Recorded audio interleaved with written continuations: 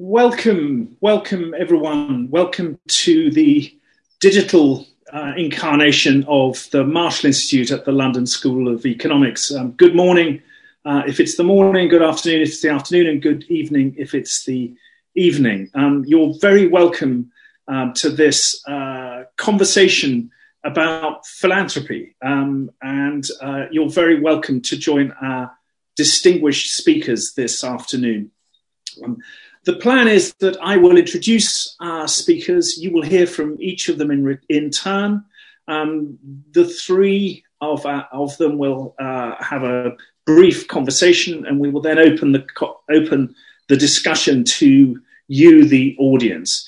If you use the Q&A function to add in your questions, try and tell us who you are and where you are. I will keep an eye on the Q&A and make sure that I assign the questions either to the whole group of speakers or to the one I deem the most relevant. As you can see from some cunning product placement over my shoulder, we're very fortunate to have with us this afternoon the author of Philanthropy, From Aristotle to Zuckerberg. Paul Vallely is a very well-known papal biographer and a commentator on politics, religion, and society.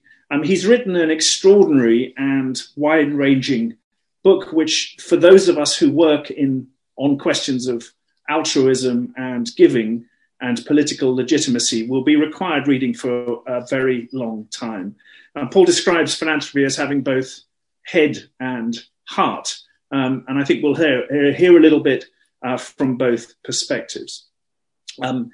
Fran Perrin is a widely admired philanthropist and one of the most interesting progressive voices in the field. She's the co-founder and director of the Indigo Trust and co-founder of 360 Giving, for which she received the first Open Data Institute's Women in Data Award. Rob Reich looks at philanthropy through the lens of political science, and the subtitle of his book, Why Philanthropy is Failing Democracy and How It Can Do Better, is a fairly good hint at what his book Just Giving is about. And my copy of that book is in London and I'm in Oxford, so behind me is another book for which Rob is responsible. So I'm going to ask Paul to speak briefly about his book. I'm then going to invite Fran to tell us about her work, Rob to tell us about his work. We'll then organise a conversation, and all the while I will keep my eye on the Q&A, which we will devote the last section of the conversation to. So very warm welcome to the LSE, very warm welcome, Paul. It's nice to have you here. Congratulations on your book. Welcome. Thanks very much. Thank you, Stefan, for those kind remarks. As you suggest, the canvas of the book is very wide. It's ambitious, if not over-ambitious, from Aristotle to Zuckerberg. And it deals with the relationship between giving and power, giving and plutocracy, giving and religion. It deals with the Black Death, the emergence of capitalism, the Enlightenment, the Industrial Revolution, the relationship with the welfare state, philanthrocapitalism, globalization, inequality, celebrity, party politics, and the current pandemic. So far too much to even do much more than list them at the beginning. So I'm just going to focus on one aspect today, which is the relationship between philanthropy and democracy. The interaction between these two has always been problematic. The heyday of Athenian democracy in the 4th century BCE saw a system of private individuals giving to public causes, which was known as liturgia. It was driven by a kind of peer group pressure, the rich anxious to outdo one another in the scale of their donations, and it acted as a kind of cement for the social hierarchy. At the same time, in the same era, a parallel system of philanthropy grew up amongst the ancient Hebrews. In Judaism, the word for charity is also the same word as the word for justice, which tells you something quite interesting, creates an entirely alternative dynamic in the relationship between giving and power. So central to Judaism is this idea that man and woman were created in the image of God, the story of Adam and Eve. And this was a revolutionary notion in an age when only kings and emperors and pharaohs were considered gods. So it brought a kind of democratization to philanthropy. God had been generous in his creation, so men and women had a duty to be generous to one another. Everyone had that duty, not just the rich. And it wasn't top down, it was two-way. So these two traditions, the Greek and the Jewish, have woven in and out of the history of philanthropy for more than 2,000 years. We come to the modern era. Big giving conforms much more to this Greek model. And in the past 2 decades, we've seen an absolute explosion of philanthropy. Nearly 3/4 of the world's philanthropic foundations have been established in the past 20 years. Between them, they control more than $1.5 trillion. The Gates Foundation alone has a bigger budget than 70% of the world's nations. So the upside of this new top-down philanthrocapitalism is obvious. Bill Gates has played a huge role in the virtual eradication of polio and much else. And since 2000, his investments have contributed to immunization programs that are reckoned to have saved 13 million lives. He's halved deaths from malaria and much else. But this approach has its downside too. For every George Soros who's funding organizations to promote open and accountable government, there is a Charles Koch who is funding climate changing, denying academics and websites in the US and the UK. Other conservative philanthropists have also financed moves to disenfranchise black voters in the US. So we may not like it, but surely rich people have the right to spend their money however they want. Well, that's true up to a point. Because what happens if philanthropists make bad decisions? Again, let's look at Bill Gates. In 2000, he spent $2 billion on nearly 3,000 high schools, serving nearly 1 million poor and ethnic minority students. But a few years into this project, Gates suddenly decided that this wasn't working, and he abruptly ended the funding before many schools felt they'd been given the chance to demonstrate any improvement. So to the philanthropist, though this is a failed experiment, few lost billions. To children, it was years of jeopardized educational opportunity. And Mark Zuckerberg made very similar mistakes in 2010 when he gave $100 million to a flagship project to reform schools in New Jersey. So this raises the issue, to whom are philanthropists accountable? And this is complicated by the issue of tax relief. If a philanthropist gives £10 million to an opera house, and does that in a country where the top rate of tax is 40%, then he or she, if they get tax relief on their gift, which they do in most countries, means they're only effectively paying 6 million of the 10 million, and the other 4 million is coming from the pocket of the taxpayer.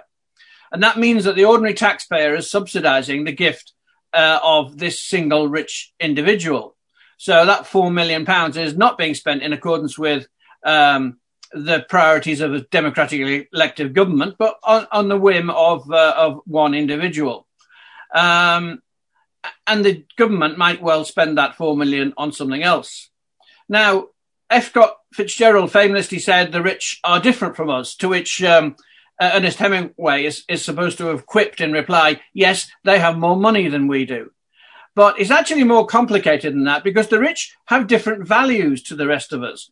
Interesting study in 2013 in the States shown that the rich are more liberal on social issues, but more conservative on issues of taxation, economic regulation, and welfare programs for the poor. So if the personal values of the rich are different from everybody else, that means that their personal spending priorities might not match those of the rest of the electorate. So this raises this key question of whether philanthropy and democracy could be made more compatible if tax relief were reformed. And Rob, I'm sure, will talk about the idea of a sliding scale in which you give more tax relief to a homeless shelter than to an opera house. But the question is then raised, who decides? The government? And in my book, Rowan Williams, a former Archbishop of Canterbury, says the history of the last 100 years ought to tell us that a hyperactivist state with lots of moral convictions can be pretty bad for everybody. So who decides? The government, the philanthropist? Open question. Now, those are the arguments against philanthropy from a democratic point of view. The arguments for philanthropy acts as a kind of countervailing force in society. It offers an alternative to the power of an overweening government. And philanthropy can plug gaps left by government special interests or by government incompetence, just as it can also compensate for market failure by supporting research and innovation in areas which the private sector deems too high risk to risk its money. And philanthropy can fund the civil society groups that mediate between the individual and the market and the state, what Edmund Burke referred to as the little platoons.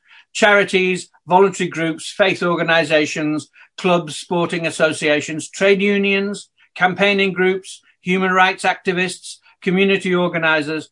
If philanthropy supports this plurality of voices, then it strengthens democracy rather than undermining it.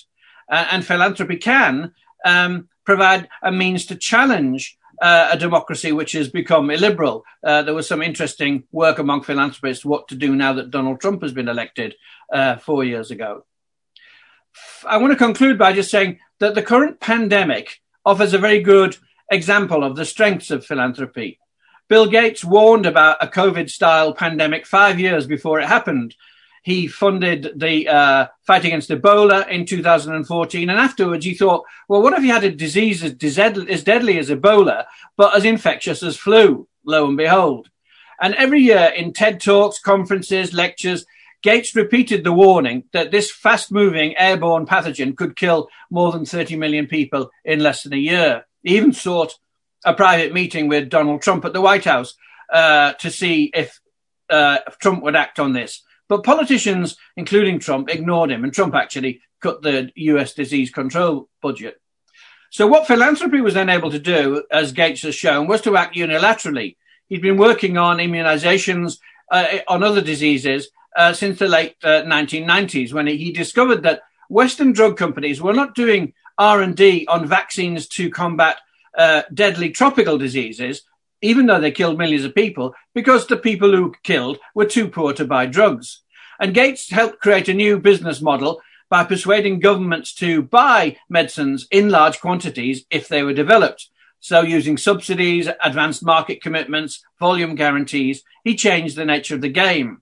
And he had the Gates Foundation spend more than $16 billion in programs to fight polio, AIDS, TB, malaria. In 2017, he put up $100 million to launch something called the Coalition for Epidemic Preparedness Innovations, CEPI. And this invests in diagnostics, therapeutics, and vaccines and drugs, which can be quickly manufactured and distributed in the developing world. Vaccines that are suitable, cheap vaccines. In 2019, just weeks before the COVID outbreak, he and Johns Hopkins University staged something that he called the Germ Games, like the epidemiological equivalent of war games, designed to uncover the holes in international medical defenses. And since then, Gates has given grants or made investments in 5 of the companies leading the vaccine race. One of them was BioNTech, which got a 55 million equity investment from him. Which, as we know, launched the first Western vaccine. Gates has also funded the Jenner Institute in Oxford, where the Oxford AstraZeneca vaccine was developed. And he's backing the world's biggest vaccine maker, Serum Institute of India, to produce 100 million doses of the Oxford vaccine. And it will be priced at less than $3 a shot for poorer countries. Gates has so far put 1.4 billion of his foundation money into building capacity for COVID vaccine distribution. He's not alone. Other philanthropists have done it. They've so far spent or pledged $23 billion to support the coronavirus response. So there, in a nutshell, are philanthropy and democracy compatible? We can see that the democratic deficit is obvious, but we can also see that there are manifest advantages of philanthropy as a provider of alternative influence in the public debate, as a mechanism for guarding against the failure of the market and the failure of the state. So I'll leave it to you to decide. Thank you. Thank you, Paul. You left the question hanging, are they compatible? Fran, are philanthropy and democracy compatible? Thanks, Stefan. And thanks, Paul, firstly, for the extraordinary book, which I've hugely enjoyed. But today I'm here not as an academic, but as a practitioner, or as I like to think of it, I'm here to illustrate the problem. I am a philanthropist. And it's a very strange job, because even though I chose to make it my profession, I was never interviewed, appointed, or trained to do it. And that surely is a major reason that philanthropy is anti-democratic, or at least anti-meritocratic. No one elected me to this position. I'm not concerned that either of the books we're discussing today is an attack on philanthropy, although that's often how they're covered by the media. But that for far too long, there's not been enough debate about the role of philanthropy at all. We need more critique of philanthropy, and we need an engaged debate with philanthropists on its role and value in society. I think in particularly in the UK, philanthropies remain shrouded in secrecy. Few people have a clear idea what it means. So how can society judge whether it represents good value for taxpayer money, whether tax incentives are worth it or not, or whether it is in fact anti-democratic? I'm absolutely not here to defend all philanthropy, but to say that philanthropists must be more transparent in our work if we want philanthropy to survive. And we must be self-critical about where philanthropy fails. There's no market failure in philanthropy. I can make bad decisions my entire career as a donor without failing or going bankrupt. As a result, there's no incentive to modernize or to pursue best practice. I'm not in competition with other philanthropists. Philanthropy shouldn't be about the donor. It should be about the charities working to address social injustice. But donors must take responsibility for the quality of their relationship with charities and whether we're actually helping or hindering. I was fascinated by the distinction that you drew, Paul, between reciprocal or more strategic philanthropy. But I think it can fall into a trap of a false dichotomy. X is good philanthropy and Y is bad philanthropy. There are huge problems of inequality and power dynamics in philanthropy.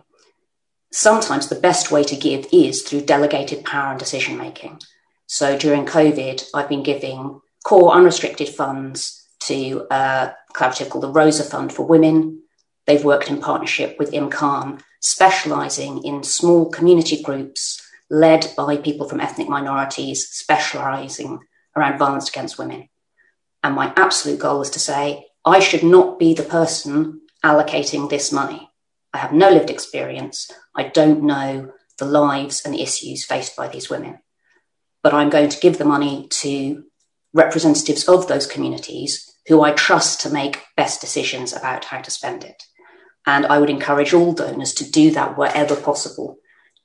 Give the decision-making power to the people who are most affected and who have the solutions.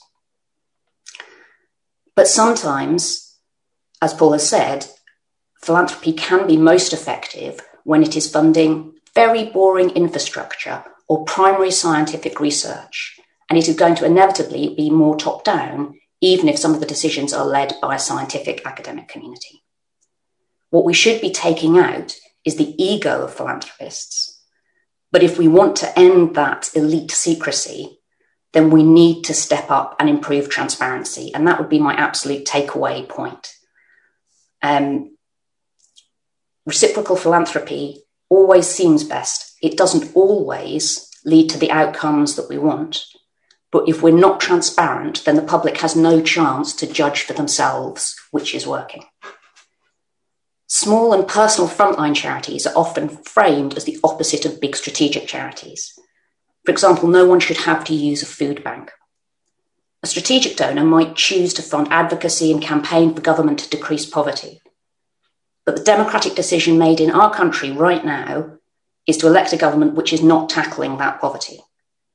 I've worked at crisis homeless shelters, and it was one of the most meaningful and rewarding experiences of my life. But choosing to do that because it's meaningful to me is arrogance. I felt that that was reciprocal, but surely the people in that shelter would have preferred if I'd funded an entire other shelter. I believe it's my moral duty to make the most difference I can with the resources I've been given. But motivation is not the same as impact. Donors can be honourable and have humble intentions and still cause harm. As Paul's outlined, strategic donors like Gates can cause immense good. I believe the state is a force for good, I believe in the welfare state and that no one should be left behind. But I also want charities to be independent from government. And Rob, in his book, gives one of the best defences of philanthropy that I've ever read on page 181. He talks about maintaining independence between the state and civil society, and sometimes for civil society to act as a buffer, countervailing force to state power. He talks about pluralism. Civil society groups are distinct from government because they can pursue and represent minority interests and underrepresented voices. And lastly, funding which is wholly reliant on the state risks crowding out altruism and solidarity. The way I give away money is not democratic, but it is governed by the rules set by democratically elected government. I think that where philanthropy excels is often about innovation, and I think that's something that governments are particularly bad at. We need risk-taking, we need innovation, and governments often struggle with that. I don't want to waste taxpayers' money when I'm piloting a new area that might fail. But if I'm happy to risk my capital on that and it works, government may take it on and may scale it up. That could be a healthy relationship between philanthropy and democracy. The effective altruism movement talks powerfully about how we should only fund things that are proven and have a strong evidence base. But everything that is now proven was once innovative and untested. Somebody had to pilot it, somebody had to evaluate it before we could prove that it's effective. I think a big part of the discussion should be about tax. I would encourage rich people to give more whilst also paying taxes, and just importantly, not to spend it on themselves. Is it a question of scale? Is a £100 donation more democratic than a £100,000 one? I don't think that tax alone will provide all the solutions that we want. And the numbers in the UK are that if you took all philanthropic spending and reassigned it to tax, it would barely make a dent in the major issues of today. It's not going to significantly change our education budgets, our health budgets, but it can intervene in key areas around them. Me having this wealth is profoundly unjust. There's no way around that. But the rules which allowed me to receive it are set by democratic government.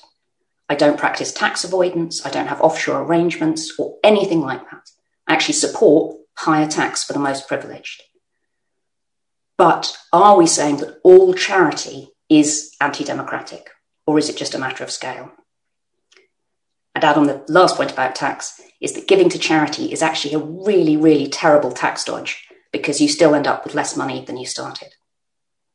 We'll talk a lot about regulation, but I would be wary of restricting what is and isn't charitable because my choices will be different to somebody else's. I may prefer the approach of George Soros than of the Koch brothers. Not everyone would choose the same.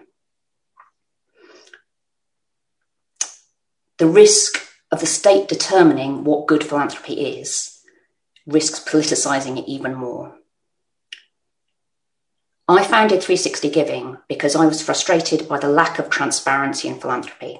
It's a problem not just for collaboration, for measuring effectively who is doing what, but for any attempt to value and defend the role of philanthropy in modern society. And so I'm obsessed with giving donors the courage to step forward and say, this is what we're doing. These are the mistakes we've made. These are our successes. Society should judge us. And if they judge that we're failing, that we don't deserve the tax incentives, then they should change that scheme. But I don't see how we can have an informed debate about the role of philanthropy when no one knows who is doing what. My final point of philanthropy would be to say, how can we make it better? How can we improve it? Not how can we get rid of it?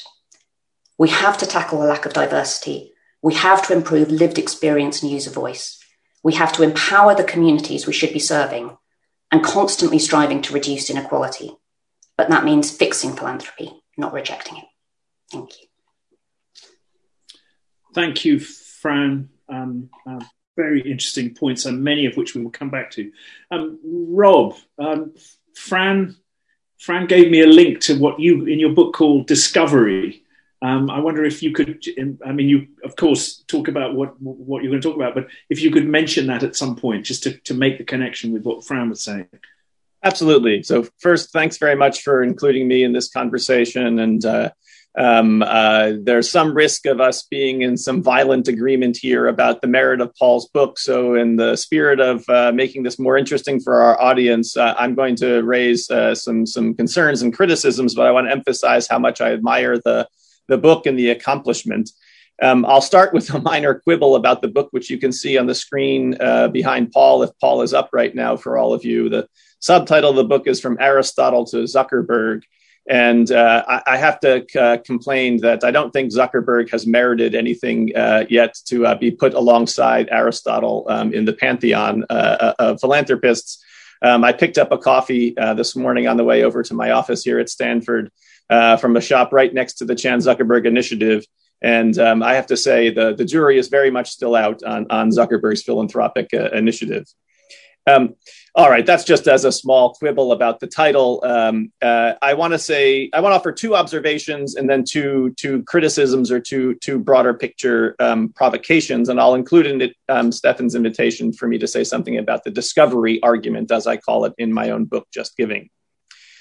So first, I hope we can all agree, or this is certainly what I believe, that altruism or charitable behavior is a universal human disposition or practice. Every society in every known corner of the world has always had some kind of altruistic or charitable behavior. And in fact, Paul's book as a grand tour of different settings and different times, I think is a powerful illustration of this. What makes the difference then in different charitable sectors or philanthropic practices or structures is the set of policies or norms that help to provide a setting in which this universal human behavior is expressed. So the reason why charity and philanthropy look different in different societies is not because human nature is different in different areas, but rather because the norms and policies channel philanthropic or altruistic behavior in different ways. Now, that's just a way of saying why the political science or philosophical perspective that I bring to bear on these questions, I believe is so important, because what we are ultimately asking at the end of the day is how to evaluate and perhaps to change the policies or norms that channel this universal human behavior or disposition. We want those policies or norms to be compatible with justice or to be what democracy requires, et cetera, et cetera. Second observation, which brings us to the present day, which is we live in a second Gilded Age. And so every Gilded Age produces people of outsized wealth. And when people have outsized wealth, they have so much of it that they typically can't possibly consume or spend it all on themselves. And they often turn themselves into big philanthropists. And that gives rise to a kind of generic observation, which is that big philanthropy in particular is an exercise of power. It's the direction of private assets towards some public influence. And as a definitional expression of power of rich people, I think it's fair to describe it as a plutocratic influence in a democratic setting. It's the power of a rich person trying to engage the public in his or her own projects. Paul mentioned Bill Gates and Mark Zuckerberg's educational funding projects and complained that they were unwise or produced bad outcomes. We can, of course, find bad outcomes from corporate spending as well as government spending. I don't find it objectionable as such that we judge either Bill Gates or Mark Zuckerberg to have failed in their educational philanthropic projects. What's relevant, what Paul and Fran both said, is that Bill Gates was not elected. He has no title to serve as the nation's unelected school superintendent to try out a variety of different educational ideas, at least without any countervailing source of power against him. If you don't like what the school board has funded in your own local district here in the United States, you can vote the bastards out of office at the next election. There's no unelecting Bill Gates. So that leads to the two simple criticisms, or I suppose arguments I want to offer. Fran already picked out what I thought was a very felicitous expression in Paul's book at the end, which is the aspiration at the end of the day to marry the effectiveness of strategic philanthropy with the empathy of reciprocal philanthropy. That indeed is an admirable aspiration. And what I want to suggest here is that we can connect that potential marriage, the combination of strategic giving with reciprocal giving, by thinking seriously about the time horizons that are connected to philanthropy. And this will allow me to introduce this discovery argument that Stefan mentioned. What I would like to suggest is that what's distinctive about philanthropy is that it has the permission to operate on much longer time horizons than is the current circumstance within private assets in the marketplace or public assets in the government. In democratic governments, there are periodic elections, which mean that our elected representatives are harnessed to relatively short time horizons for thinking about their spending decisions or their public policy decisions overall. If they wish to stand for re-election, they need to have done something so as within that short time horizon to impress the citizenry in order to maintain a decent chance of re-election.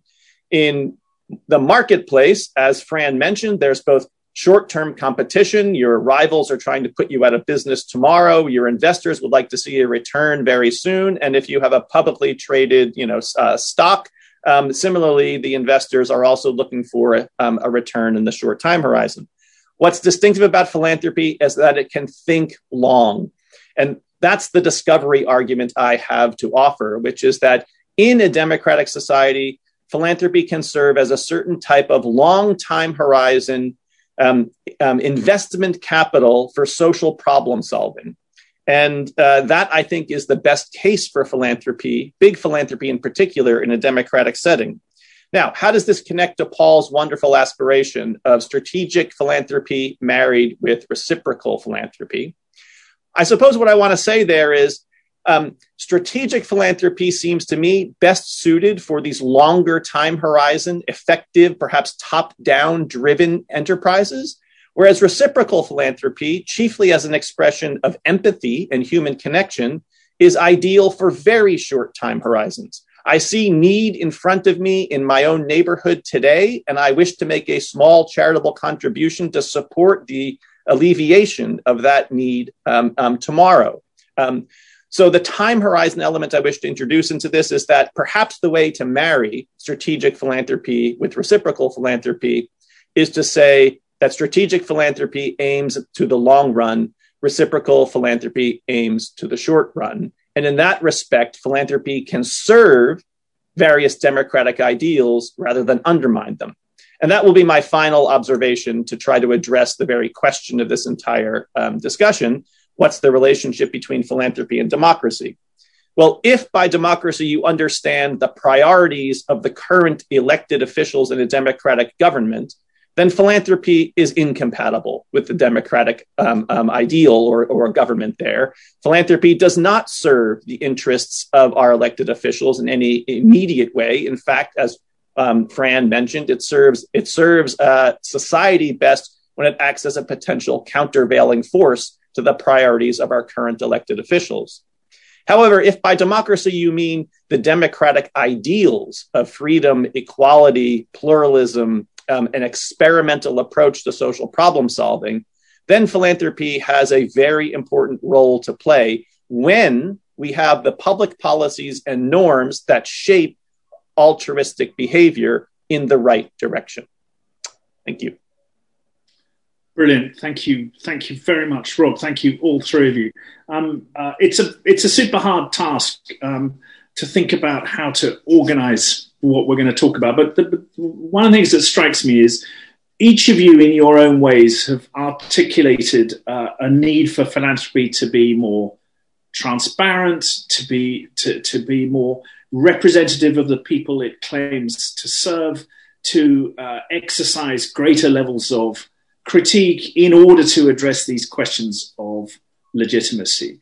And if I'm right in understanding that, I wonder if any of you worry that one of the consequences of that which you ask for is a kind of a narrowing of philanthropy to the point of ruling it out of existence. In other words, I wonder whether those things that you have all also pointed to as being the compensating, valorizing elements of this are themselves at risk from what you argue. And I'm going to ask each of you to address this in the same order: Paul, Fran, Rob, and then I'm going to start going to the Q&A and filtering some of the large number of questions that are coming in as we speak. Paul.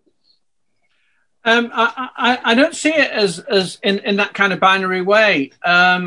We need, as Fran said, we need improvements in lots of different areas. Rob's right in raising the question mark over Zuckerberg. Zuckerberg, my book ends with the question of Zuckerberg. Zuckerberg's made the biggest pledge in philanthropic history. He's pledged 99% of Facebook shares, which when he pledged them were worth about $45 billion, and now are worth double that, to be given away. Very laudable aim. But how's he going to do it? And then we look at what he does. Unlike most philanthropists, he's not set up a philanthropic foundation. He's doing it through donor-advised funds, which are very opaque and secretive, and the exact opposite of what Fran is advocating. And he's doing it through limited liability companies, which he says will give him more flexibility to do a better kind of philanthropy. And as Rob suggests, the whole thing is very much an open question, because we don't know how it's going to pan out. And we're not in a position to work out how it is panning out, even as it goes, because of the opacity of it. So that's one of the things that I would say. The other is that when it comes to Rob's distinction's interesting on strategic and reciprocal philanthropy and how it's about time horizons. I suggest it's a bit more than that, and that what you need is for the empathic philanthropists, the heart philanthropists, to be a bit more strategic, and that would apply in both the long and the short term perspectives, likewise for the strategic philanthropists in any context, over any time perspective, to take into account the people that they're trying to help, and stop seeing people as a problem and start to see them as partners. And as Fran says, people who have to be treated with mutual respect. So it seems to me that there are adjustments which are needed in various of these areas. And I don't see that you can say that the arguments which strengthen philanthropy anywhere in any way undermine the concerns and the advantages of philanthropy when it comes to challenging democracy. When we mean by democracy, what Rob discusses as the short-term aims of this particular government. Okay. Fran, any risks in as it were, arguing for greater transparency? I think the risk in where we would end up narrowing philanthropy is if we narrow the eligible causes. Obviously, there are some exceptions. I don't think there should be a confusion between party political funding and charitable giving. But there are many areas where I think, I'm not sure that is a justifiable use of philanthropic money, but other people would say that's about my work. So I think that's where we do need pluralism. I concentrate more on what I call grant craft, the way that we give the money, the techniques that we use. And much of how we do that would be identical to Andrew Carnegie. We haven't moved a long way in the mechanisms by which we give, except that there are slightly more women around the table, slightly.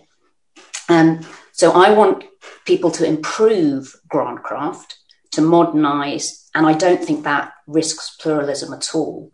I think it can also support elected officials, actually. Work I've done with 360 in other areas has supported rather than worked against elected officials because of being able to take a risk that if it pays off, officials and politicians have then been able to adopt and roll out. So it doesn't have to be oppositional.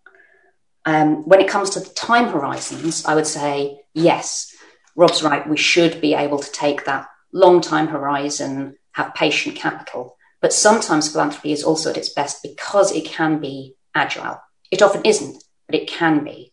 The government COVID response in the UK pledged £750 million to support charities. And that money has trickled out over the course of a year, whereas the National Emergency Trust managed to raise millions within a matter of weeks that was then distributed through community funds very, very quickly. And that is still strategic giving. It's saying there is need. We are rapidly changing to address the need where it is.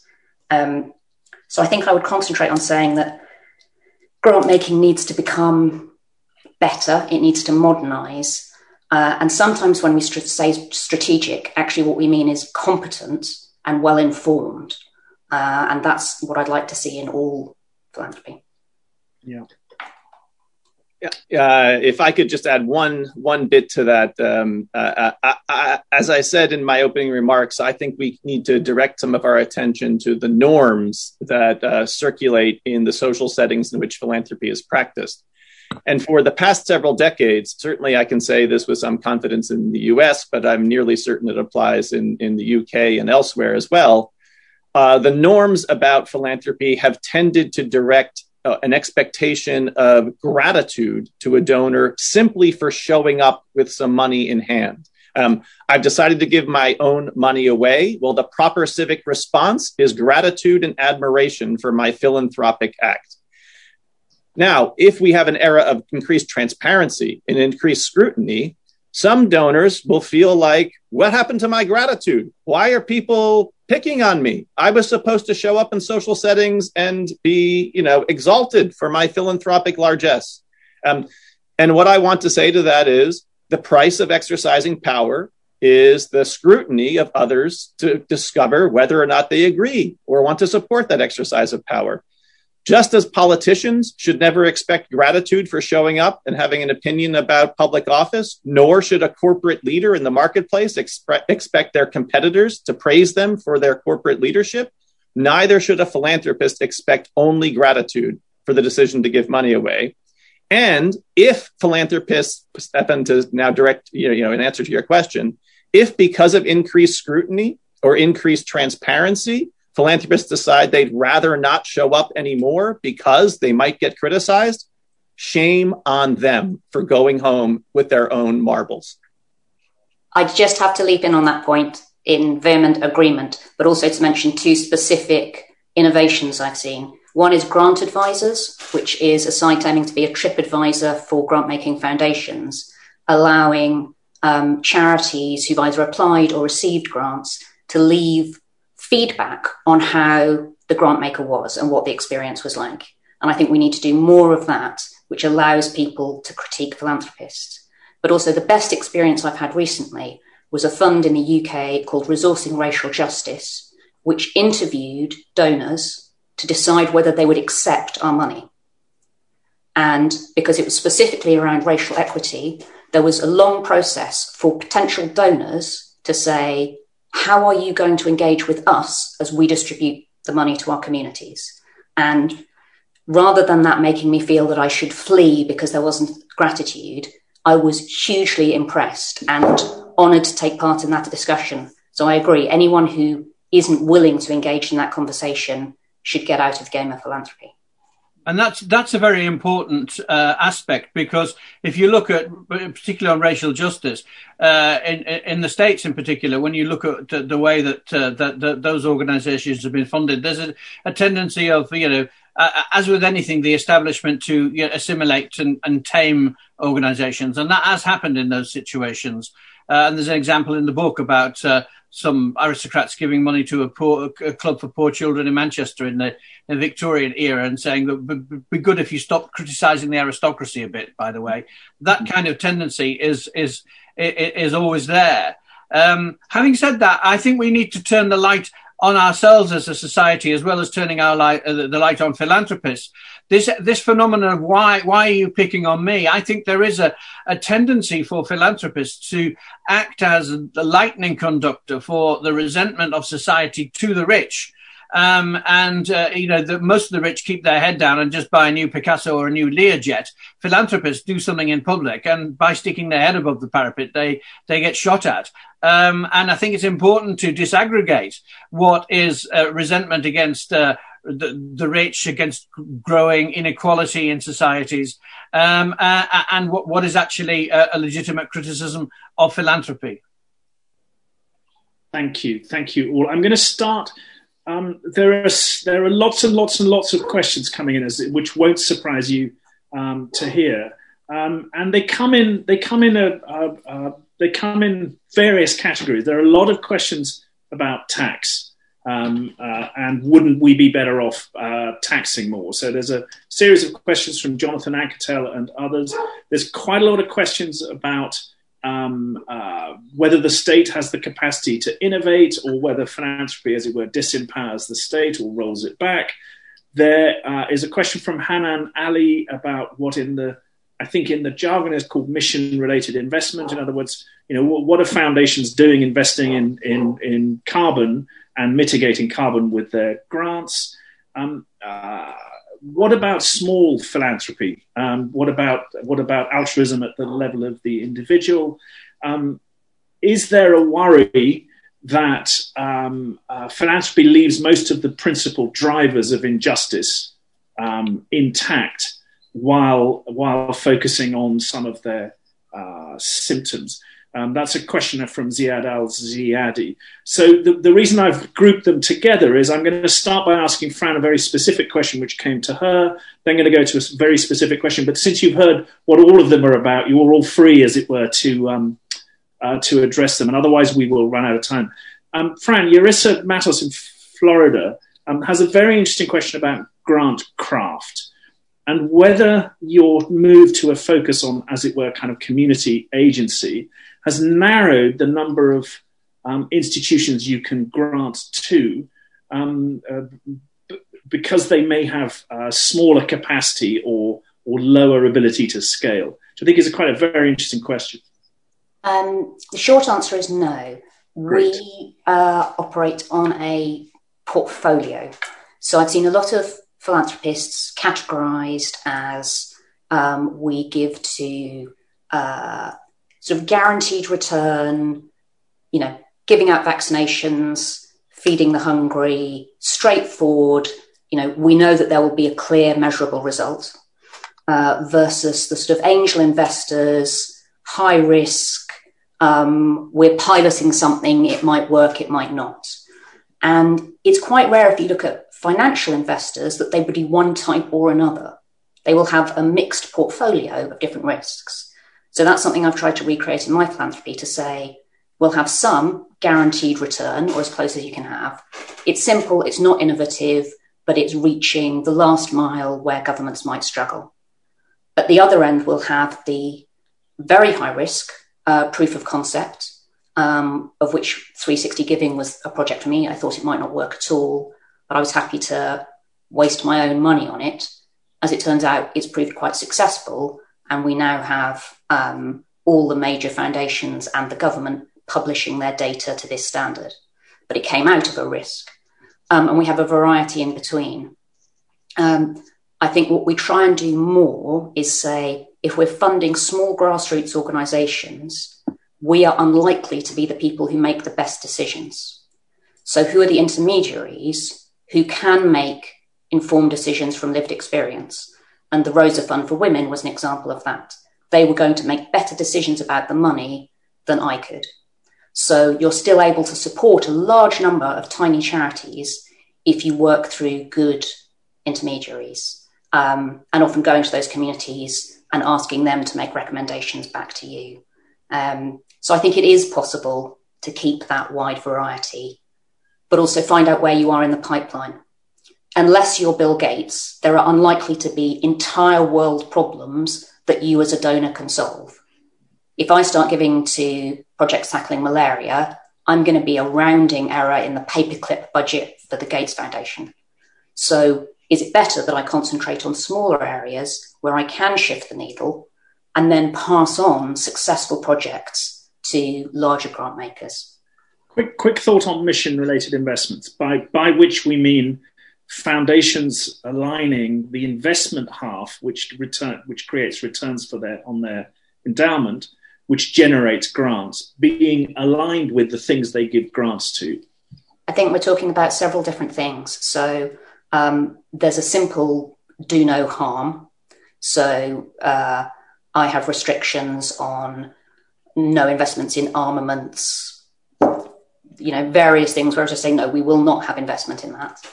Then there's environmental. So I'm a signatory to the Divest Invest movement, which moves investments out of carbon economies and into green economies. When it comes to mission-related investment, I think it's a growing field, but it's more complicated. So if there's a donor, I say, I want to support educational causes, investing in educational companies is not necessarily mission-related. It might look like it, but it's not necessarily going to meet the same needs. So I think people need to become far more informed about how the endowment operates, but not confuse something that superficially is mission-related investment with actually being a philanthropic use of money. Thank you. Very helpful. Paul, specifically on the foundation investment thing, and then whether there was any of the questions that I tried to trot through that pique your interest. Then Rob, then I'm going to ask each of you for a very final word. Where we have 8 minutes left. Right. I think that kind of dissonance that you're talking about there between how a foundation invests its money and then how it spends its money is real. If we go back to Gates again, Gates has had a steep learning curve on this. And it was pointed out by one of the papers in San Francisco, I think, that he was investing in oil companies which were doing all kinds of things in Nigeria in places where he was trying to address and alleviate the problems that they were causing. He made some changes on that. And one of the good things about Gates is he has learned over the years in various areas. But he still, for instance, or rather Warren Buffett, who puts a lot of money into Gates, still holds large holdings in Monsanto, for example. So there are different views on the importance of genetic modification in terms of alleviating poverty or in terms of being an environmental hazard. So, it's complicated, but it's not black and white, and there is room for movement. I would give a very similar answer on the other points, the black and white. None of these things are black and white. So tax, yes, of course, rich people should pay more taxes. And a lot of rich people, Buffett, Gates and so forth, say that's the case. They admit that they should be paying more taxes. But the points that Fran and Rob have made about the role of philanthropy as an alternative to the state means that taxes are not the only answer. You can't just, say, let's do taxes and forget about philanthropy. There are some things, one of the interviewees in the book says that you can have the best state-funded organization for health, but who's going to pay for the clowns to go into the pediatric ward? Or Pope Benedict says at one point, even in the most just society, there will still be people who are lonely. And loneliness, the response to loneliness is charity and love, not justice. So that reminds me of a question that Trahita Gonsalves in Kolkata raises about what I call small philanthropy. Can the poor be philanthropic? Yes, the poor could be more philanthropic. I mean, in our vocabulary, philanthropy means a very rich person giving away a lot of money. But the history of the book, the history of philanthropy, as the book lays it out, shows that philanthropy has meant many different things in many different situations. And just to look at the present situation, if you look at crowdfunding, if you look at telethons, or things like comic relief, you can see there's been a democratization of philanthropy, and ordinary people can participate in philanthropy in its proper sense. Thank you, Paul. Rob, any of the questions that I trotted through pique your curiosity before I go around and ask each of you for a last?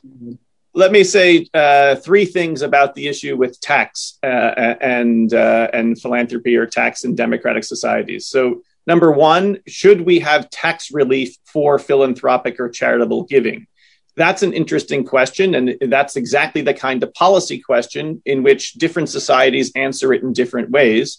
My own view in the US and elsewhere is that the policy instrument we currently use is not compatible with what democracy should aspire to, and we should change the tax instrument or policy instrument.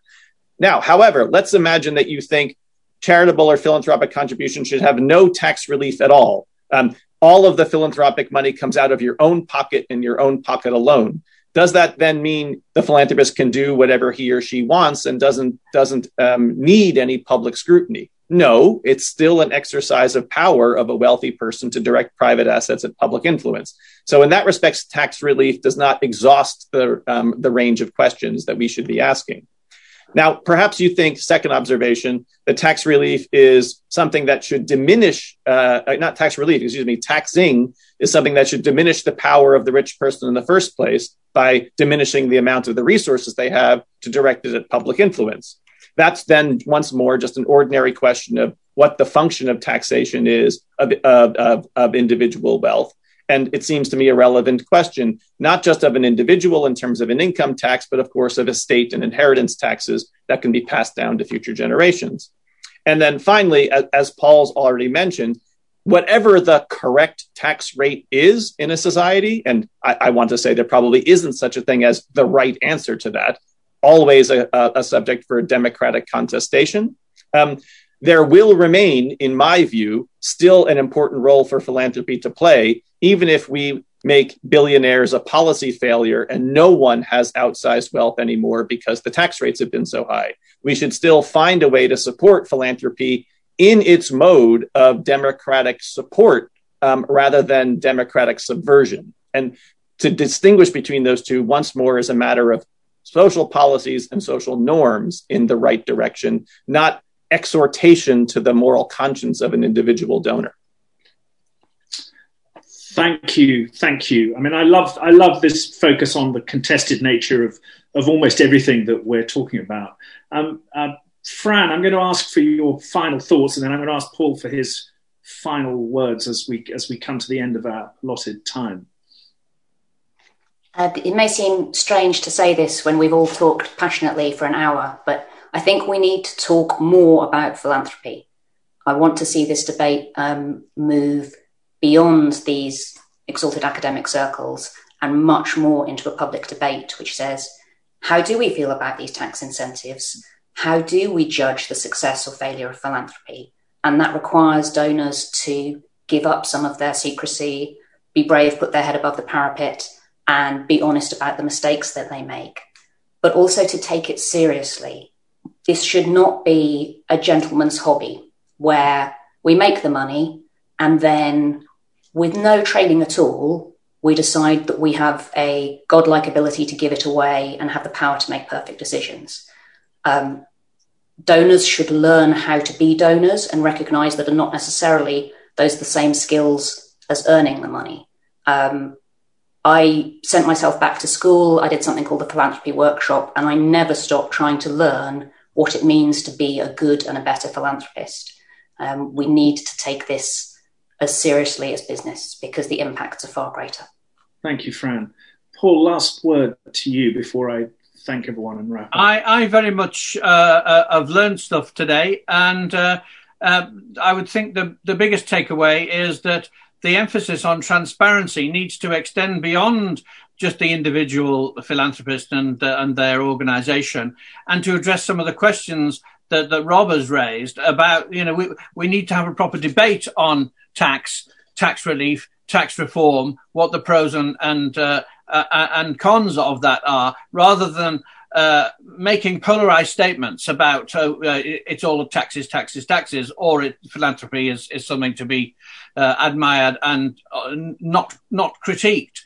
There are, as you said, drivers of injustice which remain intact. There is a relationship between philanthropy and globalization, but the global economy has boomed at the same time that philanthropy boomed, and inequality within individual societies has boomed. It's not causal, but there is a correlation. And those are areas we need to examine and which are not sufficiently scrutinized. And we just need a more informed and nuanced and open-minded debate. Yeah, thank you. So, I've been amazingly struck by how consistently each of you is focusing on issues of contestation and conversation and analysis and information, and how this thing that we wrap with the word philanthropy touches all kinds of other questions around legitimacy and taxation and globalization. So I was very moved to hear Fran's exhortation to further discussion, which brings me on to my thanks. I mean, first and most obviously, to thank these extraordinary speakers. We're enormously fortunate to have them here, as it were, at the LSE. To thank my LSE and Marshall Institute colleagues who organised all this. To thank you in the audience all over the world for lots and lots of really great questions. We could continue this conversation for hours and hours and hours and not exhaust what's coming in on the right-hand side of my screen. And I think I'm going to give the final words back to Paul, as it were, in my voice, a line from, I think, near the end of his book. Philanthropists should see the world not as a succession of problems that they have to solve, but as a succession of people who can be their partners. That seems to me entirely consistent with what we've heard from Rob. Thank you, Rob. Fran, thank you. And thank you, Paul. That's it. Goodbye from the LSE, and thank you again.